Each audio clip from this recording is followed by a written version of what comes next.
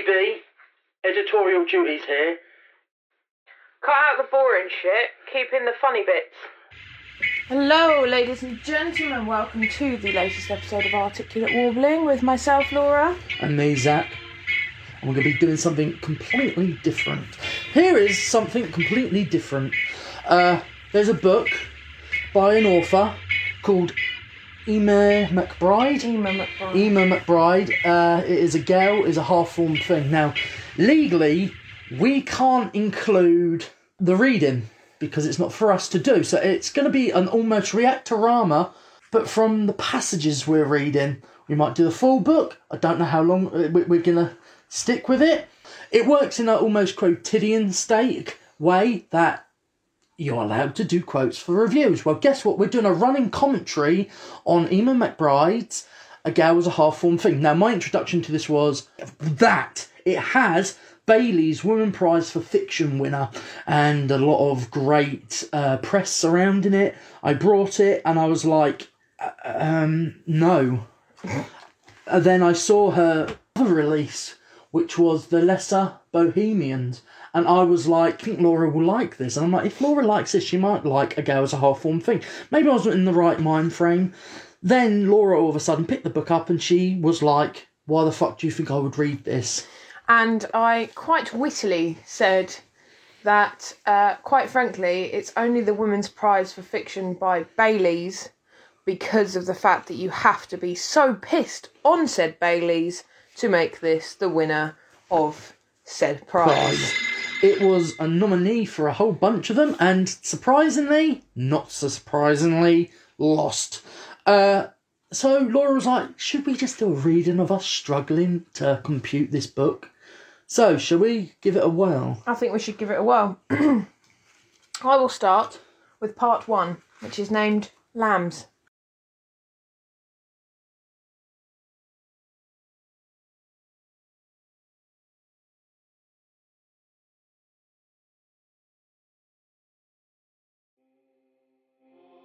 Act 1. For you, you'll give her a name. In the stitches of her skin she'll wear you, say. Mummy, me? Yes, you. Bounce the bed, I'd say. I'd say that's what you did. Then lay you down, they cut you round.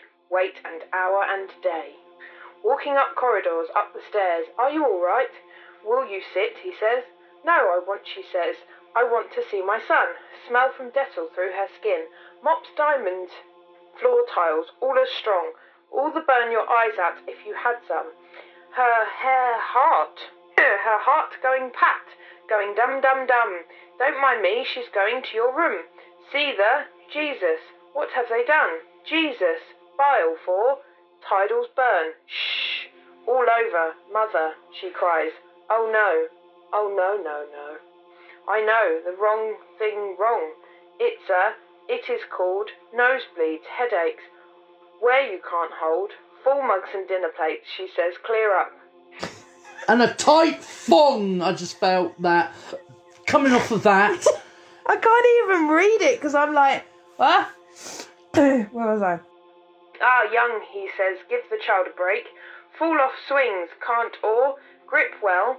Slipping in the muck, bang your poor head, wrapped up white and the blood come through. She feel the sick of that, little boy head, shush. She saw it first when you couldn't open your eye. Don't wink so long, wind will change and you'll stay that way. I'm not, mummy. It's got stuck. She pull it open. Hold it up. I can't, it's all fall down.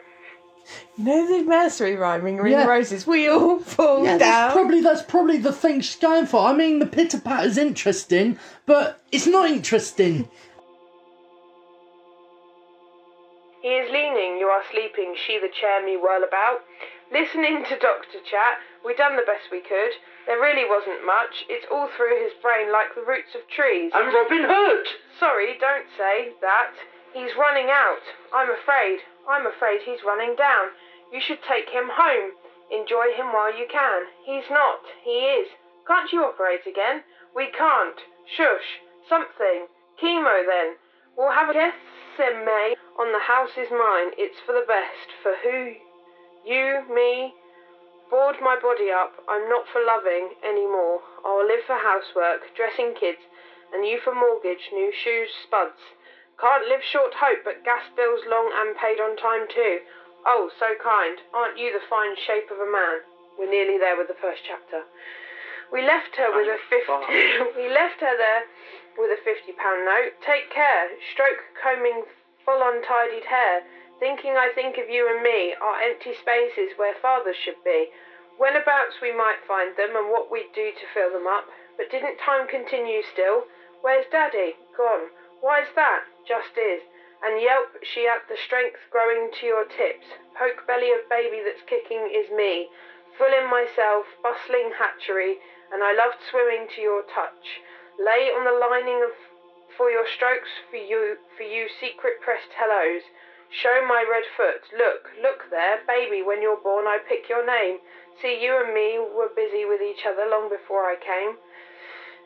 She was careful of you, saying let's take it slow, mind your head, dear heart, and her gut said thank God, for her gasp of air, for this grant of nurse I will. Learning you our father's art, and when you slept I lulled in joyful mysteries glorious until I kingdom come. Mucus stogging up my nose, screamed to ruptured day, fatty snorting like a creature, a vinegar world I smelled. But now a girline, isn't she great, bawling, oh ho, now you're safe. But I saw less with these flesh eyes, outside almost without sight, she asking after, and I'm all fine, hand on my head, her hand on my back, dividing from the sweet of mother flesh that could not take me in again. I curled there, learning limb from limb, curdled under hot lamps. Sorrow lapped. I'm so glad your brother's lived, that he'll see you, it'll all be. But something's coming, wiping off my begins, wiping all my every time. I struggle up to, I struggle from, the smell of milk now, going dim, going black, going white. Issue being, this is meant to be from the baby's point of view. Obviously. This is meant to be a stream of consciousness. Streams of consciousness do not work like that unless you're a glitchy computer. I think the thing is, like, as I was reading it, it's weird. I suddenly felt like I'd gone back to when I was 4, and they're like, or maybe 4's a little young. I was always quite good at it though. It's like going back to primary school, where they say to you, read out in front of the class, and you get someone who's not very proficient with reading, and they're like, Emma McBride's award-winning debut novel tells the story of a young woman's relationship with I think her I was brother. that student because I just didn't want to read. There's And I was always put on that the spot. stutter because you're put on the spot. Yeah. But reading that, I'm like, I've forgotten how to read. And the thing is, I know it's got a pitter-patter, almost a rhythmical, almost poetical, old-time rhyme. It thinks it's cleverer than it actually is, but I had an issue when initially reading it.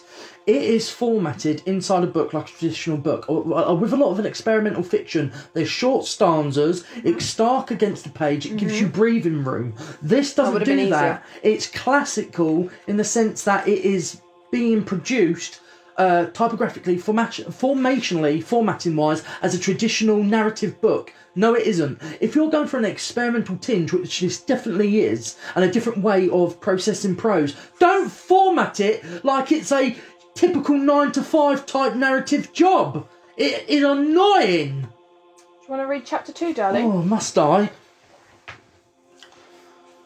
To me, 45 or so, I've fallen. Real table leg to stool. Grub face into her cushions. Squeal! Baby full of snot and tears. You squeeze on my sides just a bit. I reach up awful tickle gigs. Beyond stopping jig and flop around. I full crack something. My head banged. Oop! Trouble for you. Fat. Quick the whale rushed out like waters. Slap of everywhere smells kitchen powder, perfume, soap of hedges, and the winter dogs and sawdust on a butcher's floor. Give me some breath, woman! New, not new, I remember. Look, I write like this sometimes, but You need to have resonance. You need to have reason behind why you're doing it. You need a platform or a basis. You need to know if this was coming from a drugged, confused, unreliable narrator. Cool, I get it. If it's formatted aesthetically in a vein that it's appealing and acceptable, it is formatted like a traditional narrative, and it just imbues you with this sense of complacency. Sorry. Not new, I remember. Patterned in my brain. I feel the carpet under that scratch me when you drag my leg. That's my opinion. I know it's gold and turquoise coils, flowers on, leaves for green. The couch leg I've drawn, red biro in the grain. Digging. Singing long, long ago in the woods of... Gart Namona. Namona. It's not Guantanamo, is it? No, I know how to spread Guantanamo. It's that fucking one. Gart. I heard a blackbird singing in a black thorn tree. So my prose voice has changed. Oh, that's come from where? I can't remember any before. You bent over. Don't cry, don't cry. Trot it out. I think I might. Don't. Whinge gets beats for you or me. It's word salad, and I like word salad. No. Like everyone else. But you don't like cucumber. do you know my problem is? I can't visualise it. I was starting to at the end of the first chapter. I'm like, okay, we're a baby in a womb, but no. I can't visualise it. It's fragmentary, but put together traditionally, and I don't like it. Go on, continue. Wooden spoon, worse than hands or clip on the ear. I'll give you something to cry about. Making a holy show with that big lip. Stop your gurning. Sorry, mammy. I won't cry so, though something's happened in my head. I woke up and stare at your brown hair, soft boyish bob on your round face. Must be the washing, brushing, combing of it. Attentive, loving mother, I remember, I have seen. Such a pride and joy in him, those doctors, nurses said it would not. Dead in follicle, dead in root, but there it is, she says, sprigging away. Don't pull it you, giving slap hand for me. I flee from washing, brushing, get the teeth in good and deep. Too much, that knuckling scrubbing, like soap subs scalp scratched in. A child would not know those words. She'll work her arms out, no lice here, no disease, no psoriasis or dandruff for many miles to see. Poetical, you see. Since when? Like, it took me until I was about 18 to know what psoriasis is. I lived with a Down syndrome uncle, and all I ever knew it as was flaky stuff that came off his skin. Yeah. And that... white stuff, yucky white stuff, wasn't it? Yeah. I'll jump the bath when she has me, running with my head full of shampoo, shouting, "No, mummy, no, no, no!" Cold chest where water hits windscreen, belly in the rain. Down those stairs fast as I can, shampoo on my forehead, in my eyes, nettle them, mammy! Yeah. Mammy! Mammy! Yelling lady, you come back or you'll get what for. A mad goat I'll be, rubbing bubbles. Bah! Sorry, that's not in the book. Worse and worse and hotter like mints I'll turn my nose at. Always get me in the hall. See you wormy bit of hair. Lug me rubbing ankle skin up the stairs. She in Suddy Ocean, you just settle down. Quicker over the quicker's done. I'm boldness incarnate. Oh, thank God, a comma. Little madam, little miss. Put your head back. I'll wash it down and off your face. Ha! What? Blow spit. Bubbles. Muckle face with a cloth. There for your bubbles. Egypt. I gather that this is an Irish writer. Mammy. Mammy! Egypt! Don't you fucking Egypt now! Don't you want hair like your brothers? No. That was not Irish. Don't you want hair like your brothers? That's Scottish. Very Scottish. Here, you little leprechaun. Don't you want your hair like your brothers? Better. See that lovely shiny black? I do. Out in handfuls, but 2 years on, as good as you. Doctors, nurses, so no. So, for little limp and tunnel vision aren't bad when you are well. Teeth is though, worse you than me. All rotted jaws, nothing even like milk. Just keep an eye, it's normal after all he's had. His news'll come in and should be fine, not black. Not black, she said and threw them out. Spoiled, not washed or washed enough, and would not keep them in a matchstick box. Mine are safe, don't touch. Even as I'm reading, I can't visualise it. I'm really struggling. Safely in my head. When yours weren't, you wouldn't like to see the look on her face. That isn't even like playing with words attractively. That's just, Anyway, being reminded. Is that an Irish phrase? Ugh. Ugh, no, that's Scottish. Scottish. Ugh. Irish is like, hey, with it. Being reminded she makes secret sounds in Wrigley's spearmint gum, sticking the gaps in case she said open up. She says wash your teeth, God's sake, every child has theirs. But the doctor said, you could have that kept them off you, I'm sure now. Yes, Mammy. Don't just yes, Mammy, me. Mammy, yes. You said always when I did know. Poor teeth yours and not the 50p's I'll sue. For no good reason either. Lucky, blessed I was. Your second lot were hard, sturdy, and you take care, though you have liked them better then, I'd say, than now. Chapter 3. How long is this gonna take? I mean, we're not going to read all of it, are we? I don't think we're going to. It's not going to happen. Shall we but now just randomly pick from the book? I think we should. I am not invested enough to do the whole book. Oh, thank goodness. So I am going to read chapter 2. And any smart Alec is like, you can't really judge a book unless you've read all of it. Trust me. How many pages did we do? Literally. 4, 5. That felt like 55, and that was enough to tell me I don't like it. Yeah, so I'm going to do chapter 2 from part 4, which is named Extreme Unction. Do it in an Irish accent. I can't do Irish accents. You gave me shit for not being able to do one, you potato!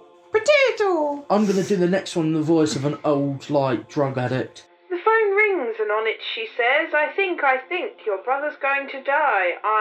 What do I say? What? What are you saying? And the blood pumps in my gums, in my nose. What's happened now? What?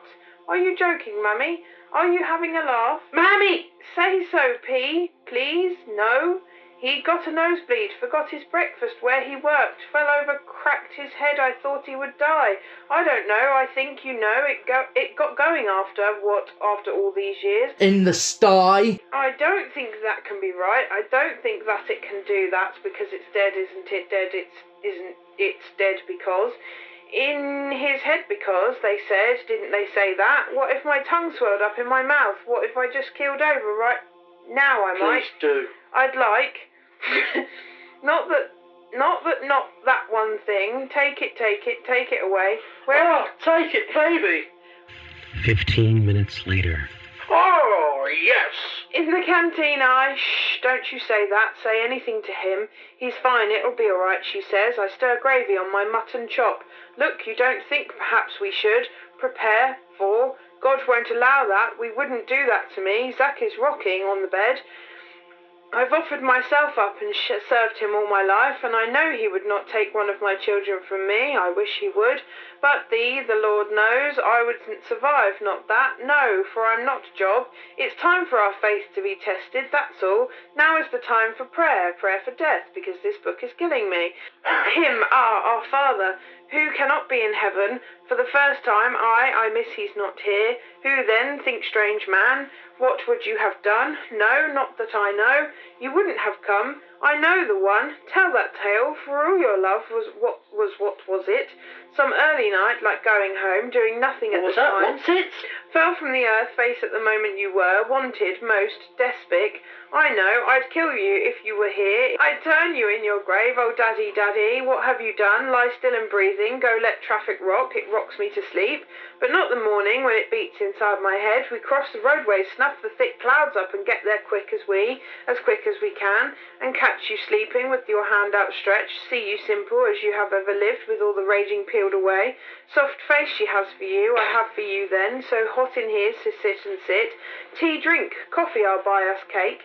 Take a walk down there, have a look in the shop, there's magazines and we play X's and O's. Is that like noughts and crosses? Maybe. You're a rare bitch when you want, you know that? Oh, I know, that night-long night, every rake of me saw, roar, hum, good night to you, and good night, that is all. And how the fuck are you meant to read this book? Well, from the author's mouth, here we go. Down and out all right. It's dark here and it is night. Orange street lights. I know the way. For all the time past, nothing's changed. I know the way, know it, know the way. Tinder ponder, it's a blister, I shall pop. Think. Buy me a drink. Help the medicine go. But no, keep going straight. I know the way. What? That road and in. But that's not how she's written it, though. No. Because that actually sounds like an okay story. But that's not how she's written it. She's reading it how she... That's not even Irish. She's reading it now. She's reading it the way she wrote it, and I know there is an element of like, because when I was obviously writing my book earlier, and I was reading my poems, and I'm thinking, I know that I'm reading this in a certain way. If anybody else reads it, they're going to be like, huh? But I know I'm reading it in a certain way, but that's okay. I'm okay with that. But there comes a point, like, my poems are only usually about a page long. So it's not like they're literally, and this is literally just words, and each word is ended with a full fucking stop afterwards, and it's just constant. The way she reads it, I would be far more interested. Yeah. If it she was did an the audio book, that's what I was trying to look for. If it was the audiobook, I think you could get on with the story. But the way it's written is not the way that it was originally intended to be read. And that's the problem. So whose go is it? I'm going to try. Extreme Unction. Part 4. 4 now. Well, I was just reading, but I was reading chapter 2. Jesus, that stink of that. When City I got off the train. Get along for that in you and you see how you do. She says cigarette filter frying brown on her tongue. Perfectly acceptable if you can't understand him. Looking knackered, alright, not too bad. Come on with me, thanks for. It's a good month. Is it since I seen you last? Is there loads to tell me? Ah, there is only loads, and aren't you mighty, I say. Coming all this way in, not much missus you are, well fucking am I. I'd say a good glass what I need, and a strong cup of fucking tea, 'cause I give up with this fucking book. Right, it's always a difficult one. Maybe it's about certain moments, certain minds, but I'm telling you, as someone who is a proponent of the experimental literary scene, I am. I'm known for my experimental literary works more so than for my more mainstream stuff. I'm not famous in any degree, but people know that I'm an experimentalist. They know what I do with words. They know my aesthetic, and I know that it's not going to appeal to many people. It doesn't appeal to you as a reader, No. per se. Now, I'm sorry, but I actually don't want that book in my bookshelf. yeah, Genuinely. So go and do whatever you want with it. I don't think I've ever seen you throw a bin in a book. I'm like her now. I've never seen you throw a bin in a book. I'm getting words up, down, sideways, up in lockdown shop. Do you not want to use that for collage? Fuck no! Okay. It didn't cost much. I remember it cost like $3.99. Oh. So as we have half wasted a podcast, let's let DB cut that. For someone who writes experimental fiction, I know there's proponents, I know there's rhythms, there's certain sects, certain things. This book hasn't been formatted and hasn't been crafted as an experimental book. If it was formatted differently and it was aesthetically pleasing and wasn't in a traditionalist means, this is what I mean as a book builder myself. You have to be very specific when it comes to experimental fiction and how to represent it on the book's page. They haven't done that with this. Is it poetry? Is it experimental fiction? All of the puff pieces, plaudits, I can understand. I know that books aren't going to work for certain people. A lot of people have come away from this, and obviously she's a popular enough writer that she's still getting paid by Faber and Faber to do commissions. But for me, the issue is this type of work would be heavily applauded in the literary circles, the indie literary experimental circles, if it was with the right publisher. Faber and Faber is notorious for putting out certain works that is more of a more darker, transgressive, lint type thing that they've got over other publishers. This was just a traditionalist book with traditionalist praise, and you go in and you're like, what the fuck? And to be honest, I don't like it. I can't get my head around it. Same could be said about my works. I'm not saying it's a book that people should not read or shouldn't buy, but for me personally, it doesn't know what it is, and when it knows what it is, it's best when it's performed by the author. Maybe it's a purely performative piece that is better appreciated in the tongue of her native language and accent type thing. But anyway, the whole notion of what we wanted to do with this podcast has just evolved. It's changed, ladies and gents. We have got bored of a book. I just threw it in the bin. Smelt nice, looked nice. Very little inside of it. So we are going to transgress, digress, and go into what films we've watched. So there were a couple of films recently. Can I look on your Letterboxd? At the time of the news being broken, we didn't know the title, we didn't know the content, so for it to, as usual, as these things do, just appear on Netflix, and we had this conversation, it's like, this is why I'm happy about Netflix, because where a lot of movies have been cancelled, and even after the whole festival circuits, they've been out there in the critic circle and in their consciousness, whereas the mainstream audiences haven't had any look into what it is, whether it's trailer, whether it's a synopsis of what the film's about or who's in it. Netflix all of a sudden's like, look, we're going to pay you a lot of money, it's going to give you back the budget you spent, we're going to put it out on a huge platform, and this is what they've done instead of waiting around for a theatrical release. And I think it's kind of a film that suits Netflix. So this is Run. Chloe, played by Kira Allen, a teenager who is confined to a wheelchair, is homeschooled by her mother Diane, Sarah Paulson. However, her mother's strange behaviour doesn't go unnoticed, and when Chloe pries into some private papers, she discovers a change of name certificate document with her mother's name, Diane Sherman, on it. When Chloe Googles Diane Sherman, the internet suddenly disconnects. Chloe becomes suspicious of all that her mother does, suspecting her of something sinister. She decides to go on the run in her wheelchair in a desperate attempt to get away from her. That was the best synopsis I could find. I found like 4. Yeah. So, this movie has something about it I really liked. I can't quite put my finger on what I liked about it. It wasn't the best of films. I think the thing is, because I've read The Recovery of Rose Gold, it's very similar, you know? Yeah. Mum makes you think that you are actually ill when in reality you're not. With the mother, underlying health conditions. Yeah, the mother needs you more than they actually need the mother. The mother is effectively either killing the child or creating issues for the child by giving them certain medications, and then the whole idea is that the child gets out of that in whatever way possible. Exactly, and the whole, you know, It's just miasma repetition. of why would you question a mother's love? Why would you even question your mother with the medication and the unravelling? Even the big twist at the end wasn't a big twist. You kind of piece it together because it is such a repetitive and generic storyline. Now, we've seen this in television series, in soaps even. Yeah.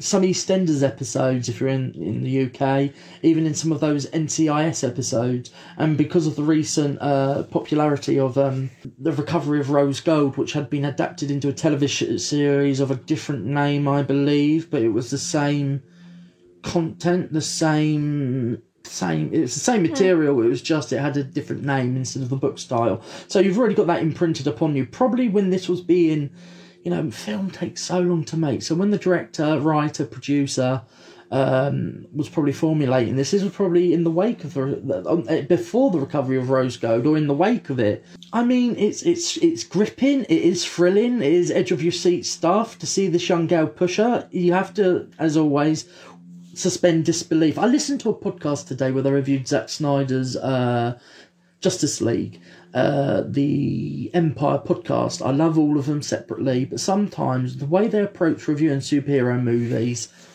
I think, why are you criticising this? This is a superhero movie. You need to withhold disbelief in some spots.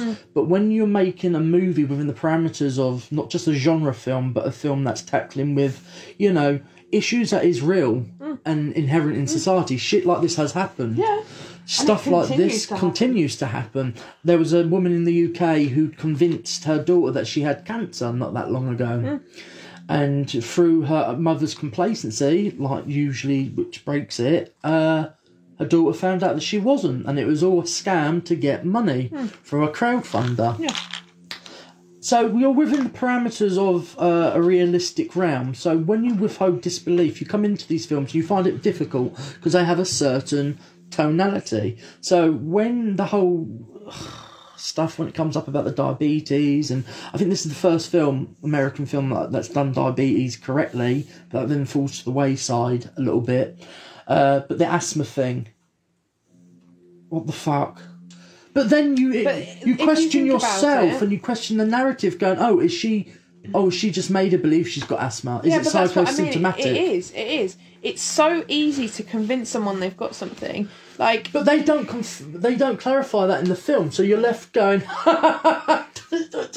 if you had asthma, it don't work that way, which you were doing. And I was, kind of. But I think there's an element of, you kind of have to pretend that she's convinced her daughter for the last 15 years that she's got asthma. And it's quite easy, because if you say to someone like, oh, I feel sick, you can, in about 5 minutes, you can convince yourself it's the worst stomach bug / norovirus you've ever come across.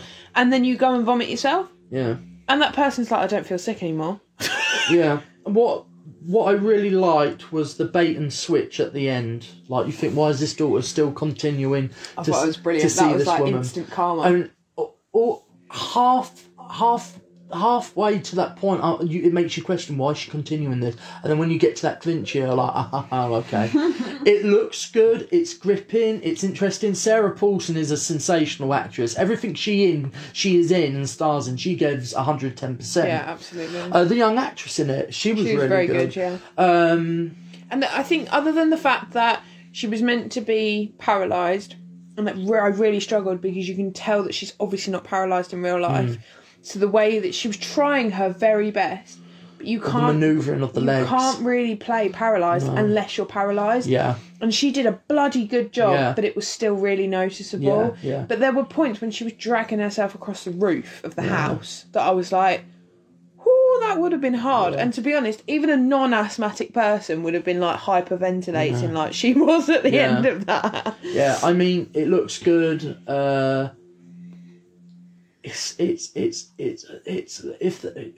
you watch as many films as me and Laura do, which we watch a lot of, and you're exposed to so much different takes or different angles on certain genres or certain subject matters, you are kind of inundated and fatigued from it. Yeah. So when you come to a movie like this, and the trailer tried to pitch it as something a little bit supernatural, the flitting in and out of the image of the mum. Yeah, it was quite scary, wasn't it? Whereas the movie wasn't scary, it was just thrilling and unnerving, but slow. Yeah. Meandering. And the thing is, marketing is key to get you interested. It got us watching it, of course. I mean, just with the statement that it's from the director, writer, producer of Searching was enough. The trailer also was kind of reinforced by that, like, yeah, this looks good. It's got more of a horror twinge angle. Also, he's not confined himself to that almost found footage filmic device. Like, if someone makes a movie like Paranormal Activity, they're like,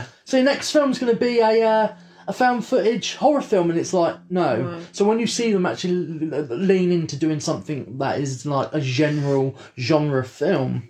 The thing is, though, I felt a bit disappointed, because the way Searching was as if it's through social media, through technology. The whole experience was via what the computer had been exposed to. Yeah, all those devices. And then I feel disappointed then thinking more about Searching, and I'm like, you really did yourself down here.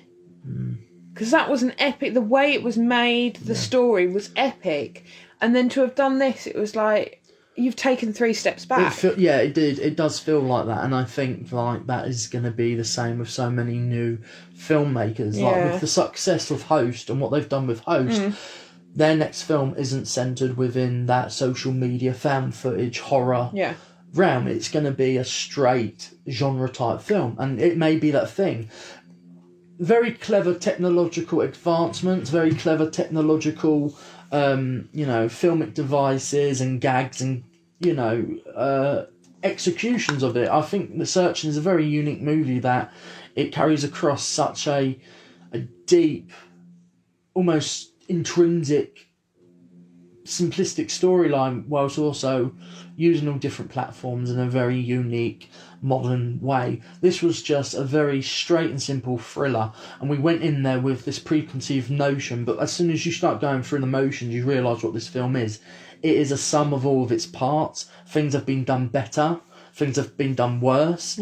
It's not a brilliant film. It's a recommendation, because I give it 3 stars. Agreed. Watch it. It's a simple film to switch off to, but also to still let you lean forward. It's not bad. It's just we are so inundated with similar types of stories.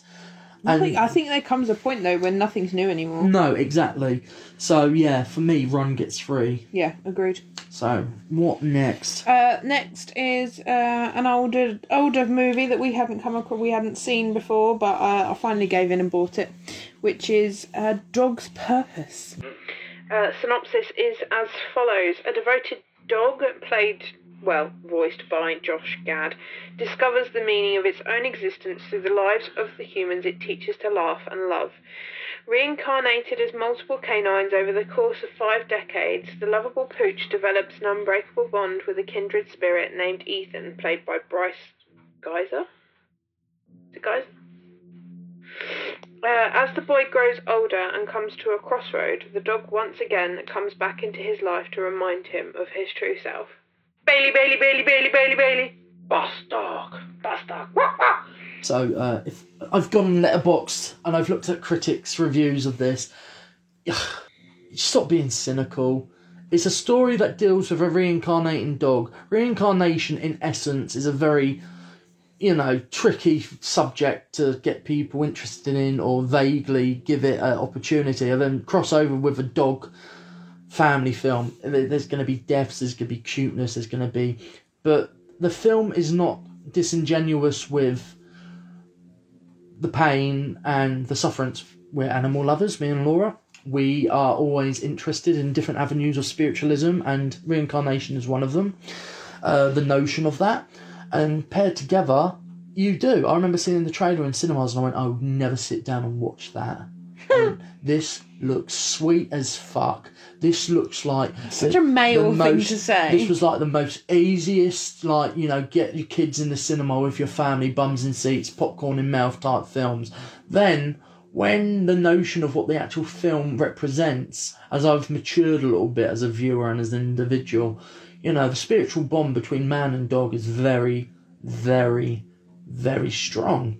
And this story leans in on that. And it's a very positive, but also in certain moments cynical film, because it's reality of life, death, life, happiness, agony, hurt, bad decisions, bad life choices, and just the notion, and beautifully juxtaposed with a brilliant voice performance from Josh Gad, perfectly balanced with sincere, goofy, and just,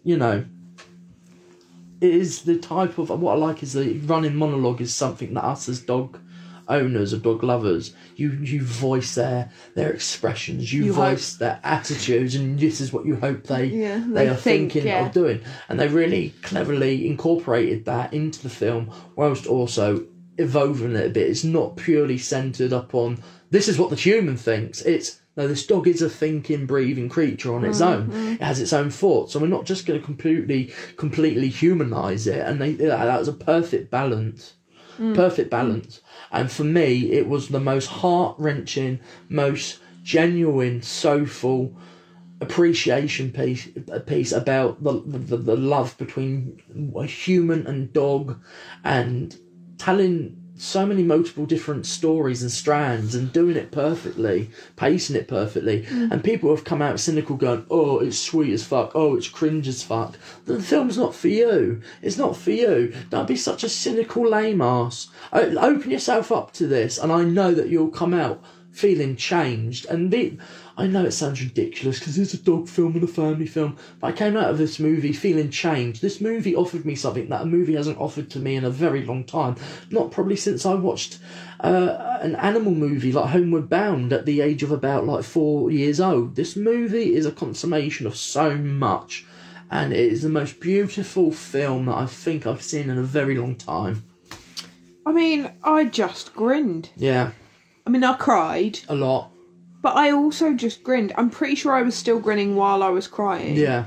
Because, the funny moments were funny and then sometimes just damn right hilarious. And relatable. Yeah. Always from a place of relatability. They were just, it was a bit cheesy, but do you know what? There comes a time where you do just want a bit of cheese, and that's okay. And, during the time that we are going through, I think a movie like this really... It's a good film. Yeah, I want to find any excuse to watch it again, so I really think we should watch it with your mum, but your mum's not too keen on animals, so...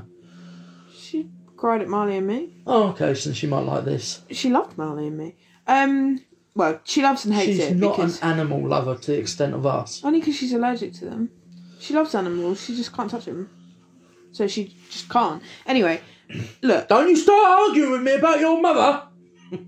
I grinned. Mammy! Shut up! I grinned. I cried, I grinned, I cried, I smiled, I laughed. It was just wonderful. Yes, it was a roller coaster of emotions. But there came a point where actually when he was reincarnated, no matter how sad it was, I was like all excited to see the next journey he was going to take. The next life he was form. going to, yeah. And the fucking hilarious thing is you're with Josh Gad throughout this. The story is not about it's about the humans, but you get movies like this and the humans are there to the forefront. Yeah. No, this movie's about the dog and his purpose and his journey. Yeah, and you're exactly. always with the dog. You're never away from the dog. No. And Josh Gad's narration throughout it, I'm not very Josh Gad infused. I don't think he's that talented as a performer or as a comedic actor. What the fuck he was doing in Artemis Fowl, I don't know. I don't know, trying to do a horrible voice. But when he does sweet and genuine, the material that suits him, cuteness, he works. Yeah. For me, personally. And he was the perfect voice for this dog. But I think, the best thing about it was the fact that we didn't suddenly stray away and go and watch how Ethan was living his life. We stayed with the dog, and the only way we had the connection back to Ethan and it was just that the fact that the dog's inner monologue is constantly talking about my boy. I've got to get back to my boy. Yeah. And I think that was just the most. But whilst I'm striving to get back to my boy, this person who I'm assigned with, I care about them too. Yeah. This is this is more brought up in A Dog's Journey. He does get quite Bailey gets quite reflective up on the notion of I had a good life as Big Dog. Yeah. I didn't have a good life as this dog. Yeah. But my sole purpose has always been defined by Ethan. It's not detracting from the fact that my life with the cop was awful or great, because in the end the cop in this film ends up sobbing when the dog ends up getting shot. Yeah. Getting shot. So, but it's a cycle that you believe that shit like that has to happen, so that little dog's purpose could continue over. The only thing that really got me was in the trailer of Dog's Purpose, the whole Ethan journey, reaching to that point. You think that the movie's going to go on from there, but actually that's to the end of the movie, the whole realisation that this is a reincarnated dog. So I understand the purpose for a sequel. I was interested in it. The only problem is the first 45 minutes of A Dog's Journey.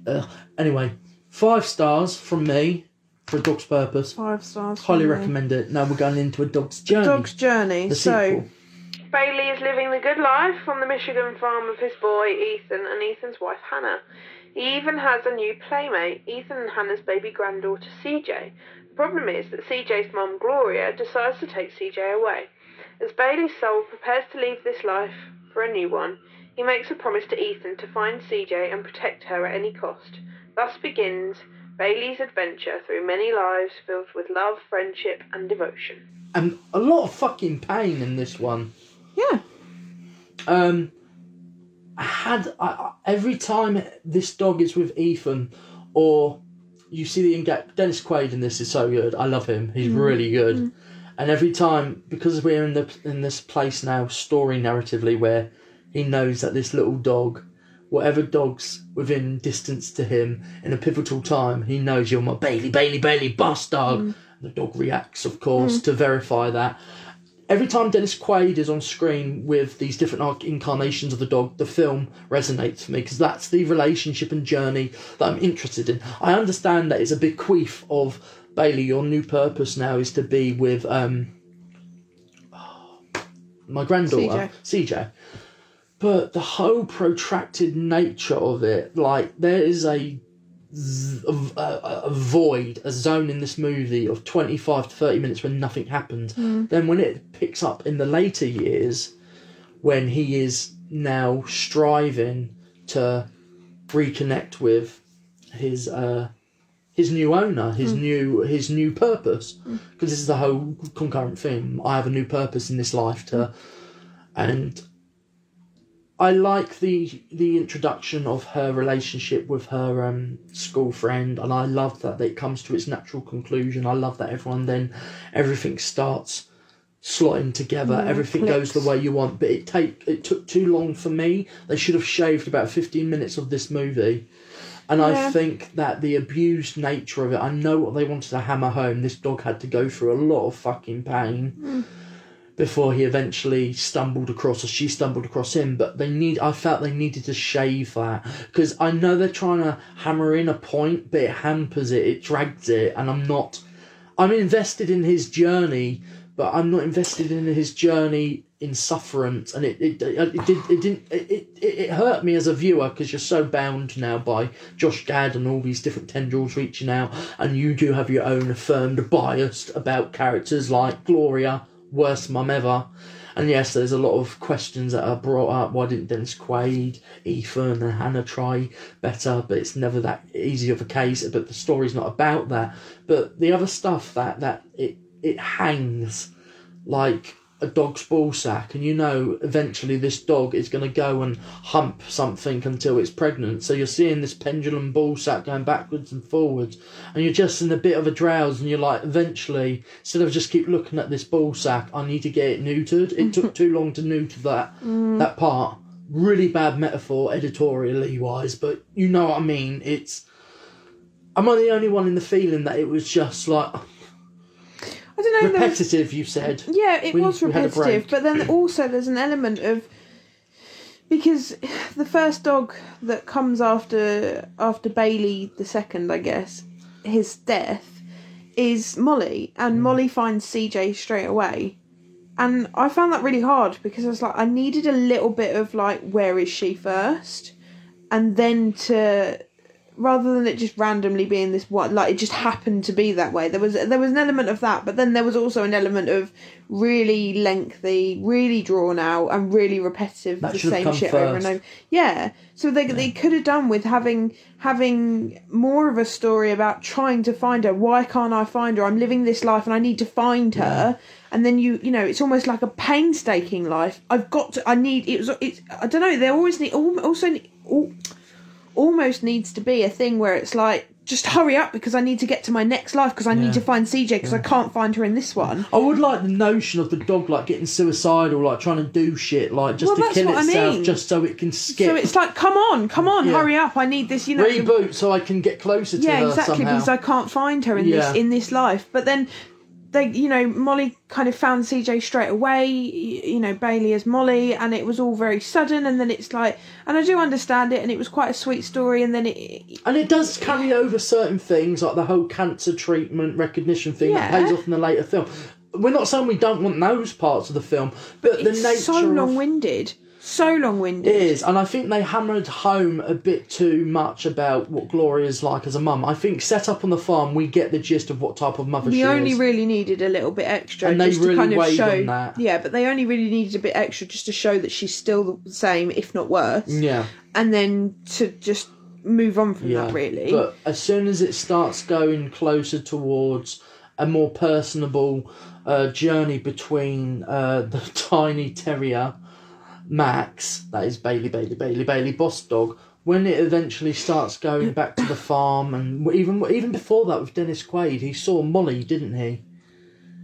And he's like, "That's you, bastard." Yeah, Molly, because Molly was like, she's upstairs, and the mum was like, no. Because it's still like, we needed that moment in that film, like Dennis Quaid and Ethan, his journey is always still, as by the end of the film, I don't want to cry, but his whole purpose in life has been surrounding Ethan.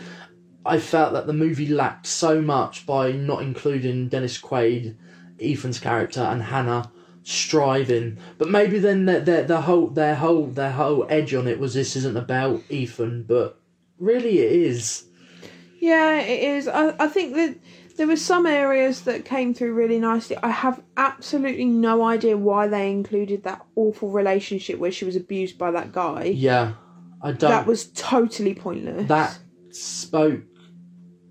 It just didn't say anything. It didn't. Yeah, I get the fact to that think it wanted to speak volumes, but it didn't. It only worked in relation to her mum, but to the severity of then having a car crash and then Molly dying, it felt like, I know what it's like. Certain producers and things are like, we're getting bored, we need an action scene. You don't need an action scene in this type of movie. No. But You do if it's related to story. What came naturally with the A Dog's Purpose incarnation of the police German Shepherd was she was on duty. She was going above and beyond, doing her duty as a police dog and also as his dog. Yeah. She saved the gal, then she came up and saved her owner. She died in the line of duty. Yeah. I know that it's that repetitive flip of the coin thing they're doing with Molly, but she wasn't. She was just in the back of the car, a bystander. But it wasn't just that. They were trying to make it look like that CJ's going to go down the same road as her. Well, not the same road, but a negative road, a road that's bad. Self-destructive road. Yeah, but it's just like, well, no, because she wasn't really that. She was not really. So it's kind of like, why are we going down this road here? Why do you need that moment to then later see her as a drifter? We knew that she was going to be a drifter. As soon as she said, "I'm going, Mum," you knew it. Yeah. Yeah. I think, though, it does drag. It drags a hell of a lot. It's like when we tried to take Daisy out for a walk. She just won't budge. I think the thing is, as well, the story with the shop owner and the Bailey reincarnated as a bull mastiff, as Big Dog, that was just like, there wasn't enough of it to have a story behind it. Between the owner and him, and I didn't like the nature of... At first, it was very dismissive, like, this guy just gives me nice treats. I'm just waiting for CJ. CJ? Yeah. I'm just waiting for CJ. And then, he then later in the films, like, it was in his reflection, he's like, I loved my life as Big Dog, and it's like, kind of did. You kind of You did. like the Watsits. You were longing it out as long as possible. You were willing to get out of that life. So... I like the reflection in the end that he comes to and he goes, yeah, I did have a good life as this dog, that dog, but my whole purpose has been towards Ethan and everything surrounding Ethan. But we didn't get enough from those. It was more clipped. There's more reincarnations in this film than there is in the first one, and that's the problem. I know that what they're going on, it has to go through so many stages. It can't just be all good, light and fluff. But it kind of do. Well, the thing is, though, I did like the cancer stuff. That very... sounds awful. That's not what I meant. No, that cancer. But the fact that it was like Max could remember from Molly days that he, obviously it's all Bailey, but he needed to put his paws over one another and to I can smell that smell and I get a treat when I smell that smell and something like that. That really thingy bobs with me because currently my granddad's going through cancer treatment. Not many people know that. I don't think I've mentioned it yet. And our dog Todd has been unresponsive to my granddad, and Todd has always been the apple of my granddad's eye. Todd loves his granddad, and then all of a sudden Todd just turned. He didn't want to go near him. He was scared of him. He's still the same. He's getting better.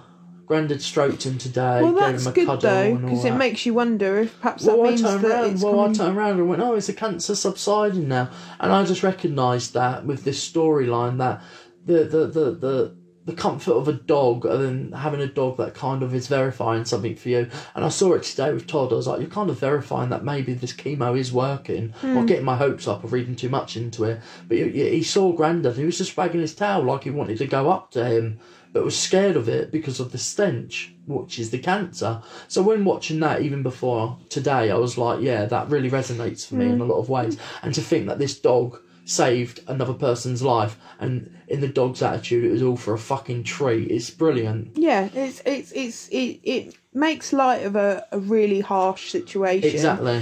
But there's a lot of life lessons in there. There's a lot of stuff, and I think that's the thing. Is a lot of these movies are family movies. They put in the funny stuff for the adults and the life lessons for the kids, right? That's the way it is.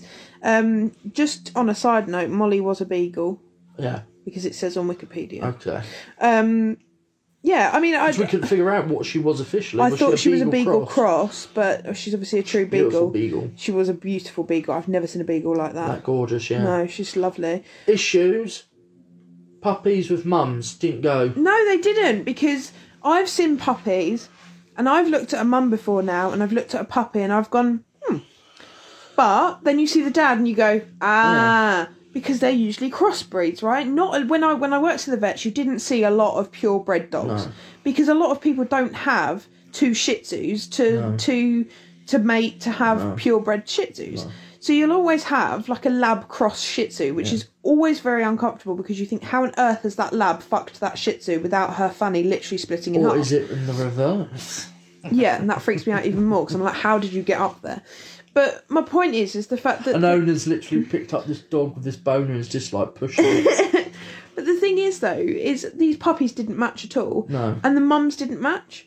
So the mother to Molly and Trent's dog... Crap, what was Trent's dog's name? Because they brought them together, didn't they? Rocky? Molly and Rocky. Rocky. And they were born to... I think they were Japanese dogs. That wasn't even close to a beagle. And then they used what was obviously Rottweiler puppies Yeah. to represent Max. Yeah. They Which is used a terrier. pugs at one point. Pugs to represent A bull mastiff. Bull Mastiff, big dog. But that wasn't a bull mastiff. That wasn't a bull mastiff puppy. No. They were too small. You can tell. Yeah. So yeah, they're that. Yeah, I know you can't do it everything perfectly. I but know it's what like, it was. What dogs do we have on hand? They're like, these are all the puppies we have. Yeah, whatever. No one will know. Yeah. See, I watch and I look for this shit.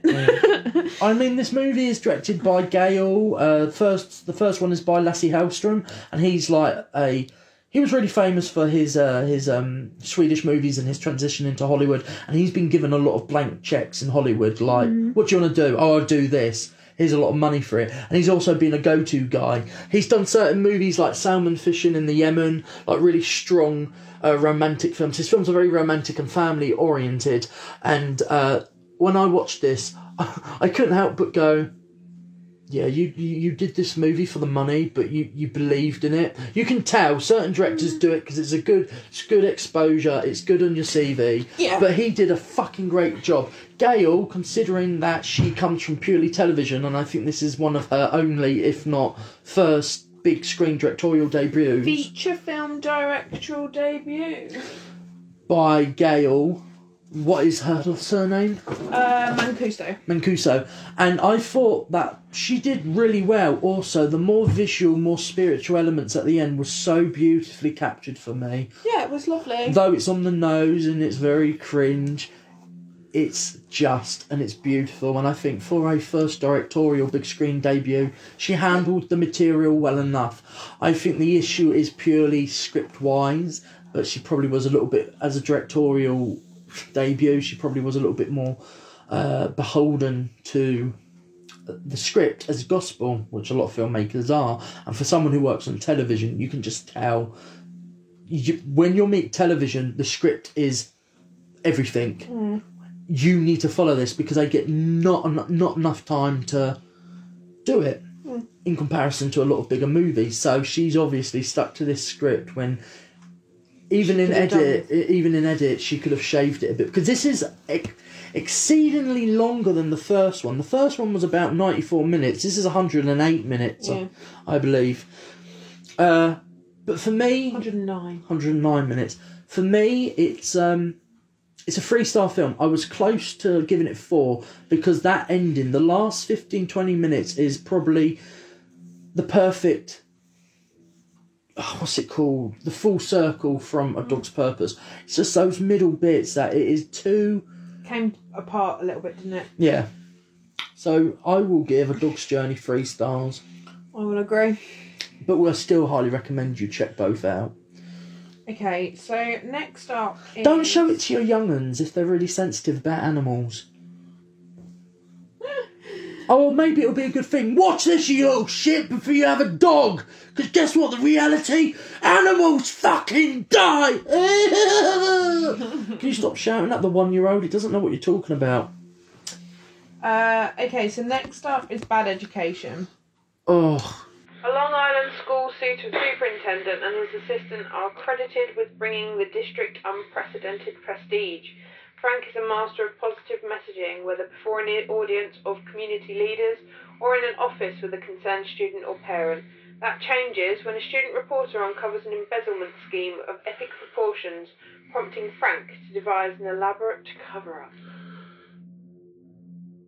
Really? Is it an elaborate cover-up? Not really. He's just He doing just his... kind of steps back and goes, okay. She's done wrong. her family spent the money. I'm not going to be culpable because I'm actually deeper than she even is. Yeah, but that's not what I mean. really. He just steps back and lets it happen in front of I'm him her without getting in enabler. trouble. It's Hugh Jackman, nearly unrecognisable, a fucking slime ball, given a real good go at being a sleaze, and it's one of his better performances. I love Alison Janney. I love her performance. I like them on screen together. But the film, Laura sums this up perfectly. If it's based on a true story, it's usually going to be boring as shit. I thought you were going to ask me to come up with something that I said like 4 weeks ago. Then I'm like, please don't.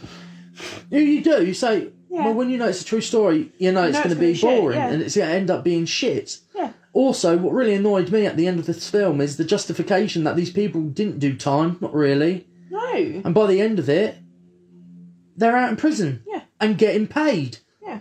The state pension, isn't it? What they were getting? What was it? Yeah.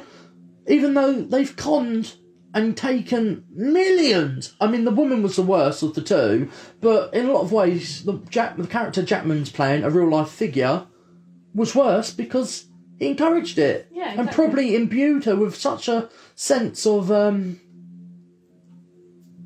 protection in a lot of ways. Like, don't worry, they won't know. Yeah. The film is boring. True. Jackman gives it his all.